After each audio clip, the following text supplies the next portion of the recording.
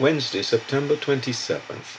For this reason, we also, since the day we heard it, do not cease to pray for you and to ask that you may be filled with the knowledge of His will in all wisdom and spiritual understanding. Colossians 1:9. A prayer for God's will.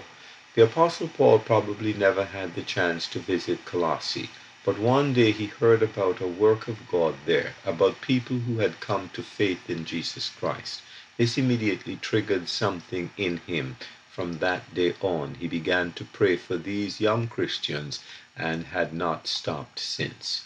We can do the same, praying for everyone with whom we are united by faith in Christ, for those with whom we have personal contact, and for those whom we know only by hearsay, for those who are making good progress in the life of faith, and for others who have stumbled, for those whose needs are obvious, and for those whose situation we do not know so well. Paul's prayer for the Colossians is not global and imprecise, as our prayers sometimes are, but as a specific goal, that they should be filled with the knowledge of God's will. There is a reason for this. A feeling of some spiritual lack has taken root among them.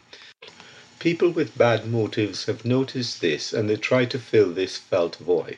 Some of them offer certain aspects of pagan philosophies for this purpose, while others offer components of ancient Jewish worship.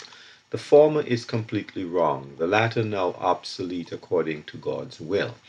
Paul does not rebuke the Colossians at first. Rather, he asks God to fill his children with the knowledge of his good will so that they understand the beauty and practical relevance of that will. To be filled, that is, what they needed, to be filled with the knowledge of his will. This would push back the negative influences and transform the feeling of shortcoming into joy about their spiritual richness. Would this Pauline recipe, this ministry of prayer, not also help us to overcome many real or supposed shortcomings? Frank Ulrich.